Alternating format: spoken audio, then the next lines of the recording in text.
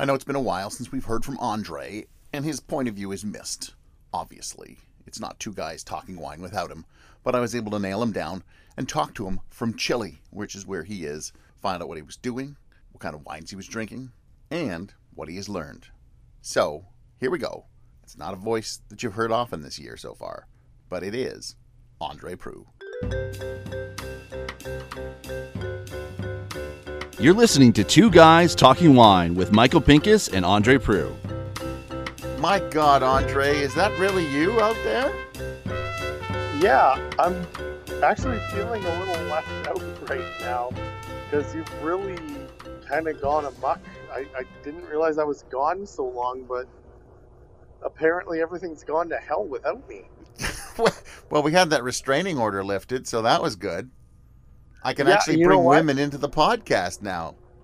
I'm actually really glad that you did that because it's one of those things that I keep, I think even just as industry we push in the back of our mind was just like, I chose people who were close to me when we did the podcast while you were in Australia last year, but it didn't even occur to me that they were all men. So I guess that's a failure on my part, and I think it's great that we're talking to some of the really influential and inspiring women that work in the industry. I really enjoyed your talk with Brittany.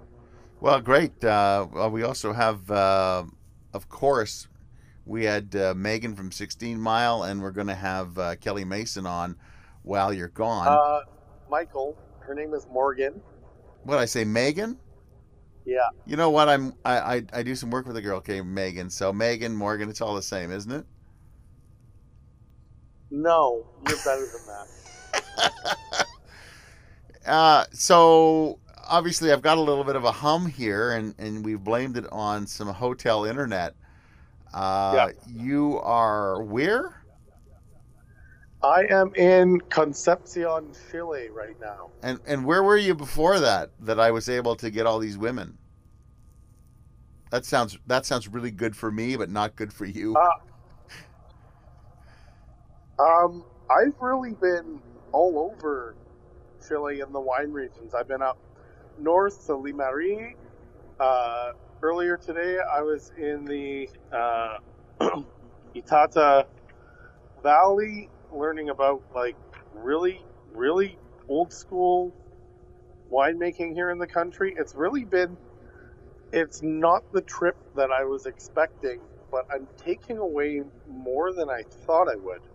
You know, you're actually living my dream because although I've been to Australia, New Zealand, and a lot of old world, Chile is my first wine love. Like that's where I totally got smitten by wine and how interesting and how cheap it could be, or as my mother likes to call it, inexpensive. Yeah. So like you're in the land of perfect weather and great wine. Yeah, the weather really is something that is unbelievable. Like in the daytimes, like it's the middle of January right now.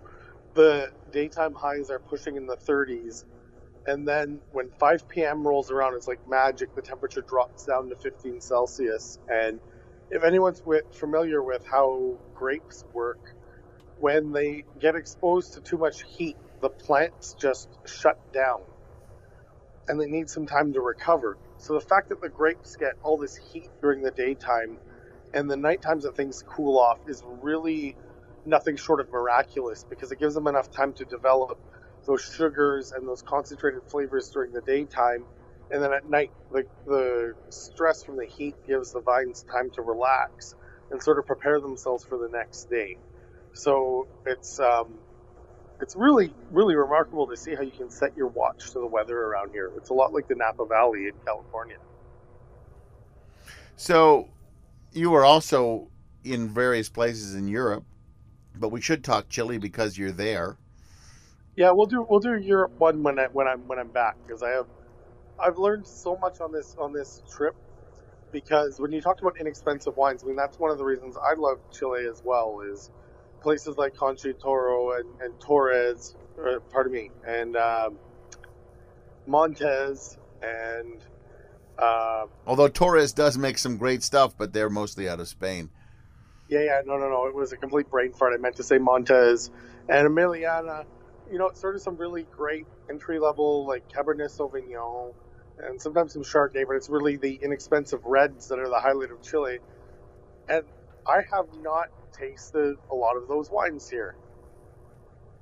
So tell me what's going on with your voice, because it sounds like you have been yelling and screaming at a concert.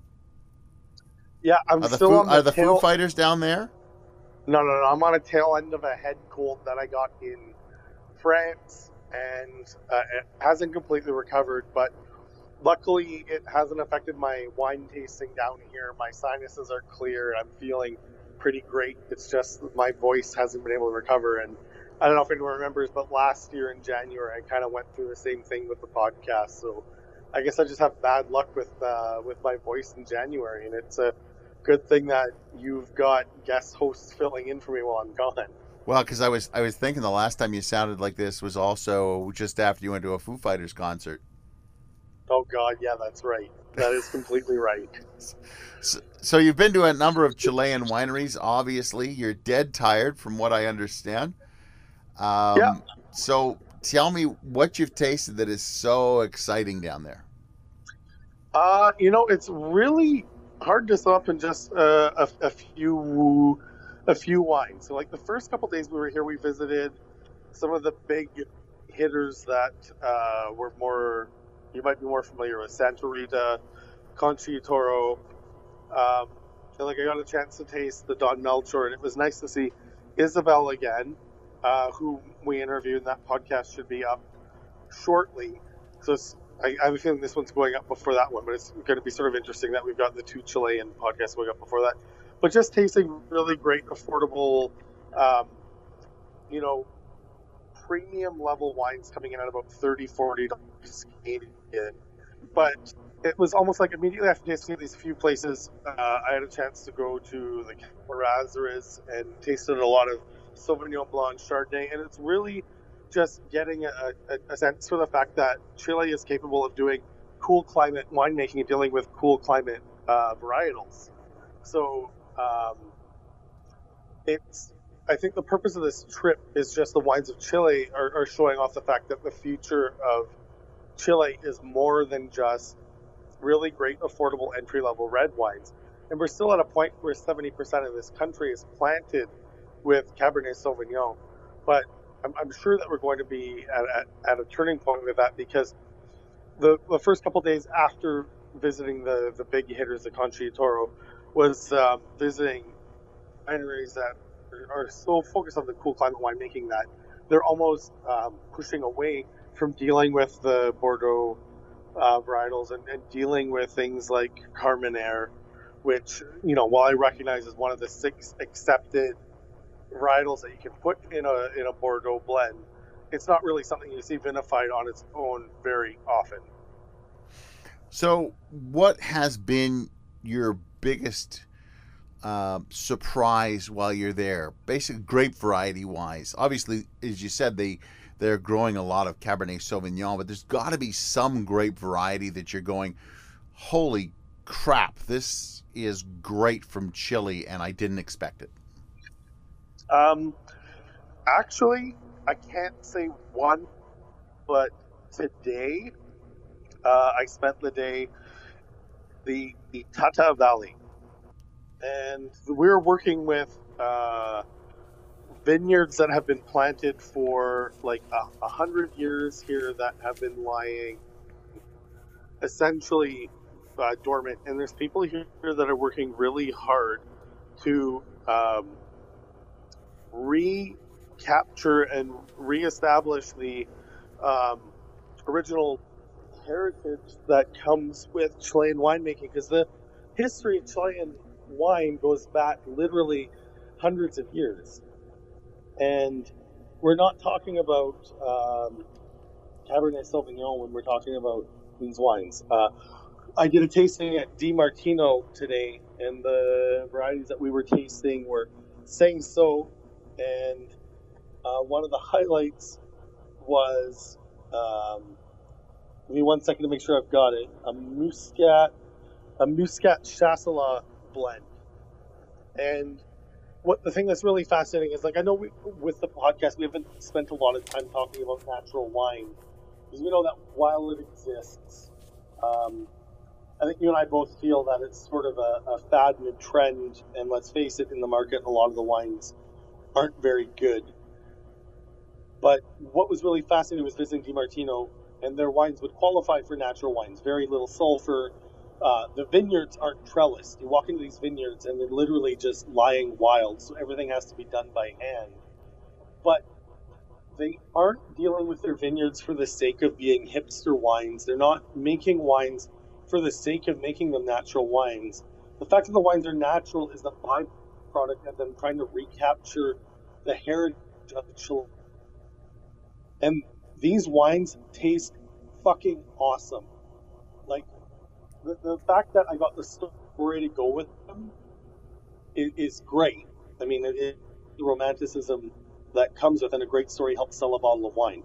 But if I opened up a bottle of their Cinsault Rosé or their Vieillas Teneas Cinsault, we could open it, enjoy it, and then talk about it afterwards as a byproduct. The fact that they're natural wines is a byproduct to the fact that they're just trying to recapture this heritage of Chilean wines. And I think that's something that really needs to be recognized. And these are the sort of wines that it would be really interesting to see in the market. And, you know, maybe it's not something that we would see at the LCBO in a large scale, or, you know, several hundred cases being distributed all over the province. And I know we have the destination stores in the province, but seeing wines like this really show the failure of the LCBO system, because there's no reason that you or I shouldn't be able to open a little shop in St. Catharines or Toronto and bring in a few dozen cases of these wines to be able to share them.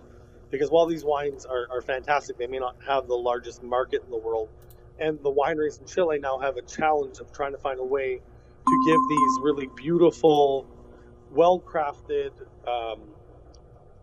small batch wines mass appeal to get them into the markets in North America. And that's not really what you should be doing if you're making really small batch terroir driven wines. I hope that wasn't too soapboxy with what I said. No, I think you're good. Have you speaking of Chilean heritage, have you tried any of what they call the Vino wines? Yes. And it's really sort of fascinating because DiMartino, they make a Vino wine, and the Vino wine, it is Carignan that's made under specific rules. But I think what I've learned today in Itata is that the Vino wine, it's sort of an exercise in marketing. They're trying to create a brand that exists for a grape that's more indigenous to the country, but it's almost like it's falling short of the mark because they're focusing more on the branding and the marketing, but there isn't a consistent way of how these wines are made. I actually bought the bottle of Vino from Oddfjell, which is a really great winery owned by a Norwegian who is working in Chile. But it was so different from the DiMartino brand. It's almost like, it's great. Created a logo. It's great. They created a product. But even the other people who I'm on this trip with are a little confused on what they're trying to accomplish with the Vino brand. It's almost like I'm more excited to see what's going to come out of the Itata Valley than I give a crap about the Vino brand, even though it's one of the wines that I bought because it was a really tasty wine. It is a really tasty wine. So Vino is just old vines Carignan that they dry farm, isn't it? And they're trying to bring back this old vines Carignan that they have that I think in some cases are over 100 years old.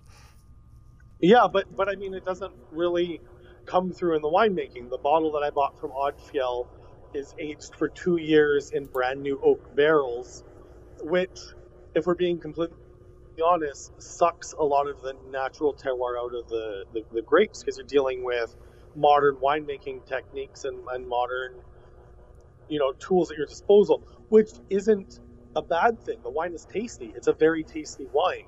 But what's more exciting is seeing things like Pais and Muscadet and Chasselas and Cinsault and some of these older vines where you have winemakers just letting them buck. Like, the DiMartino and give me 1 second just to grab my notepad so I can say it correctly. The Kucha Kucha. That just sounds One- dirty. I don't think you should be talking about the Kucha Kucha. Yeah, but I mean, it's still like it's just winemakers that are sort of embracing the natural vineyards that are there and a lot of vines that are lying on their own. I think the future of Chile lies more in that than it does in the Vino brand. It sounds like you're like in Vietnam and looking for some Kucha Kucha. Oh, jeez, you had to take it there. So yeah, a lot. you texted of- me probably earlier in the evening, and you said something about this pais, and you said basically something to the effect of "shit, you've got to try this stuff." I figured I was allowed an S bomb. You threw in an F bomb, so I think I'm allowed that. Yeah. Tell me about this pais. What is that? I know I have a bottle of wine made Yes. from that in the house, but what is pais? Pais is sort of like the redheaded stepchild of Chile, and it feels a lot that the people here feel like both Pais and Saint-So are a little like the way we look at Baco Noir in Niagara, as it's sort of an afterthought, and it'll never be as great as like the Cabernet Sauvignon or the Syrah that's down here. But the winemaking that we saw in Itata today, like there was a winery called Magenta that was making really great pais and Saint-So, and it's just a lot of these wines that I saw in Itata today didn't see a lot of new oak, didn't see a lot of intervention happening in the winemaking process, and it's really sort of fascinating to see, because a lot of it is because the small little winemakers in this region, like wineries that are working on a scale of literally a 1,000 or a couple thousand cases, just don't have access or desire to work with a lot of new wood and things like that. And what I've learned is that the quality of the winemaking in this region has come up very quickly just from educating the local growers on proper winemaking techniques and proper sanitation, keeping their wineries clean, keeping their equipment clean, and things like that. We had wines presented to us today from 8 producers that are all working on tiny scales, working with these really old 50-year-old plus vineyards, and in a country where the history is they would sell their grapes off bulk to a larger producer at pennies to the dollar, they're now learning that they can vinify these wines on a very high quality. And we're not talking like icon wines at $100, $150 a bottle, but making really respectable Pais and Chasselas and Syrah at $10 to $20 a bottle, and they're able to make a few more bucks to put into their pocket. It's really inspiring and fascinating to see. Now, I also know, just from going to your house and recording in the Toronto studio, that you are a big foodie. Obviously, people know we did the fried chicken and ice wine, and Yep. I'm sure that we have other ones coming up that we're going to be talking about various food pairings. What's your thoughts of the Chilean food?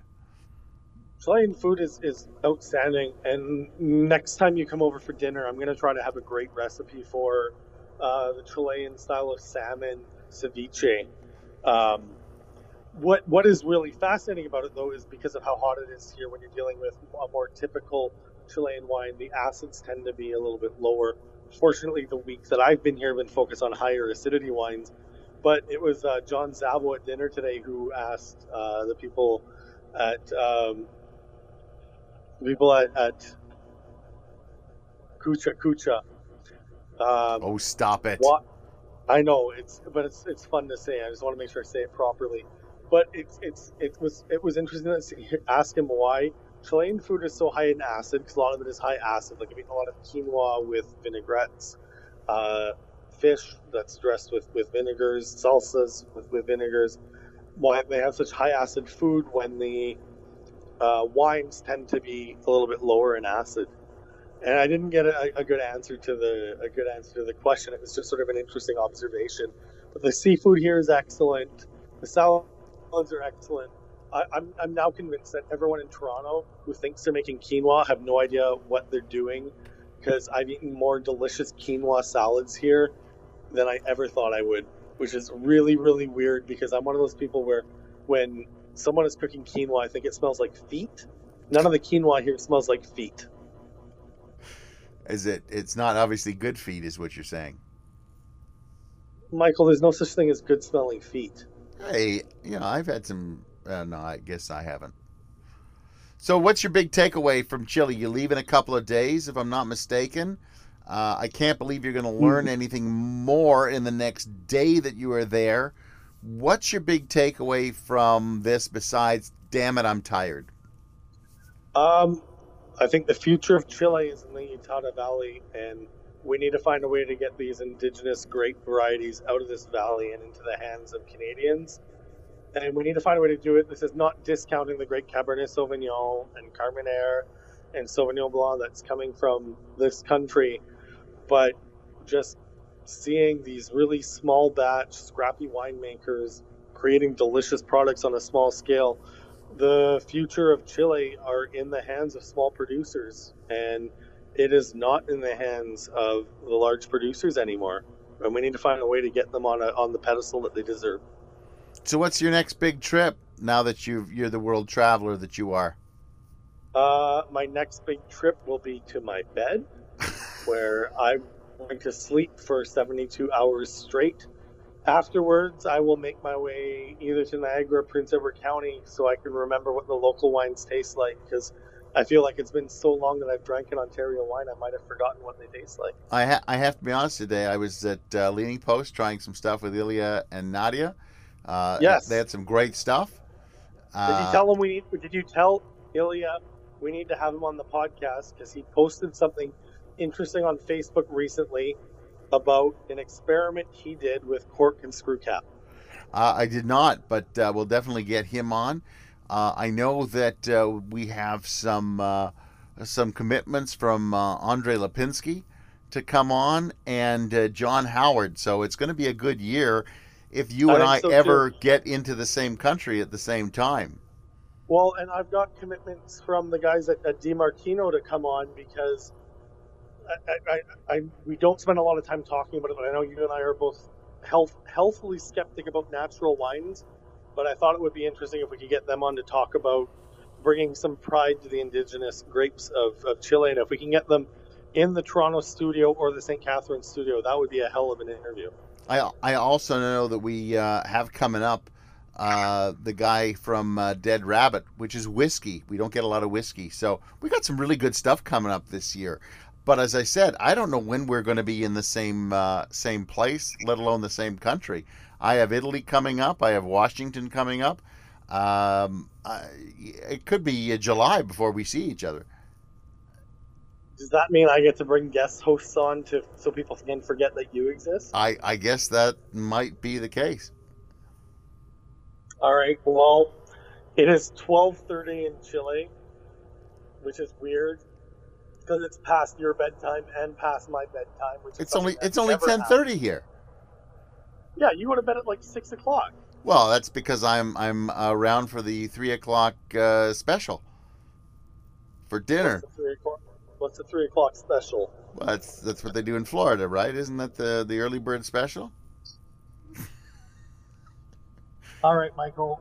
Believe it or not, I actually miss you, and I'm glad we got to catch up, because it's going to take a bit of time for me to decompress on this trip, because there is so much more to Chile than cheap Cabernet Sauvignon, and I'm so excited to share it with the people who listen to this podcast. So I'm glad that we connected. Well, Andre, when you get back, we'll do a little bit of a rundown of what you tried and what may or may not be coming to the LCBO. I know that the tasting I did today focused on Argentina, but obviously Chile gets their own little highlight every so often. And it'd be great to catch up and find out what you did on a more intimate scale. Hooray! Andre, get yourself to bed, and I will. I hope I get a chance to see you before I head off to Italy. The thing I haven't been able to do is that wonderful little closing that you always do. I screw that up so badly. So why don't you do that, and maybe I'll just make a copy of it and put it on the end of all the stuff I do. You can subscribe to this podcast on iTunes, leave a review. Please leave a good review. I mean, we've had a few people rate us low stars. I'm guessing it's probably people who write for the Toronto Star because they don't like what we're saying about them, but whatever. Angry phone calls to Michael Pinkus. And I know I haven't added a lot to it lately, but expect some great new content at andrewinereview.ca coming up shortly. And you are? Oh, that's right. I'm Michael Pinkus of michaelpincuswinereview.com. You know what? I'll throw some stuff at the beginning and the end of this podcast. I'll make fun of Andre a little bit. And, of course, as always, Andre, I'm going to let you have it. Good night. Oh, my God, that voice. Thanks for listening. Please subscribe to Two Guys Talking Wine on iTunes.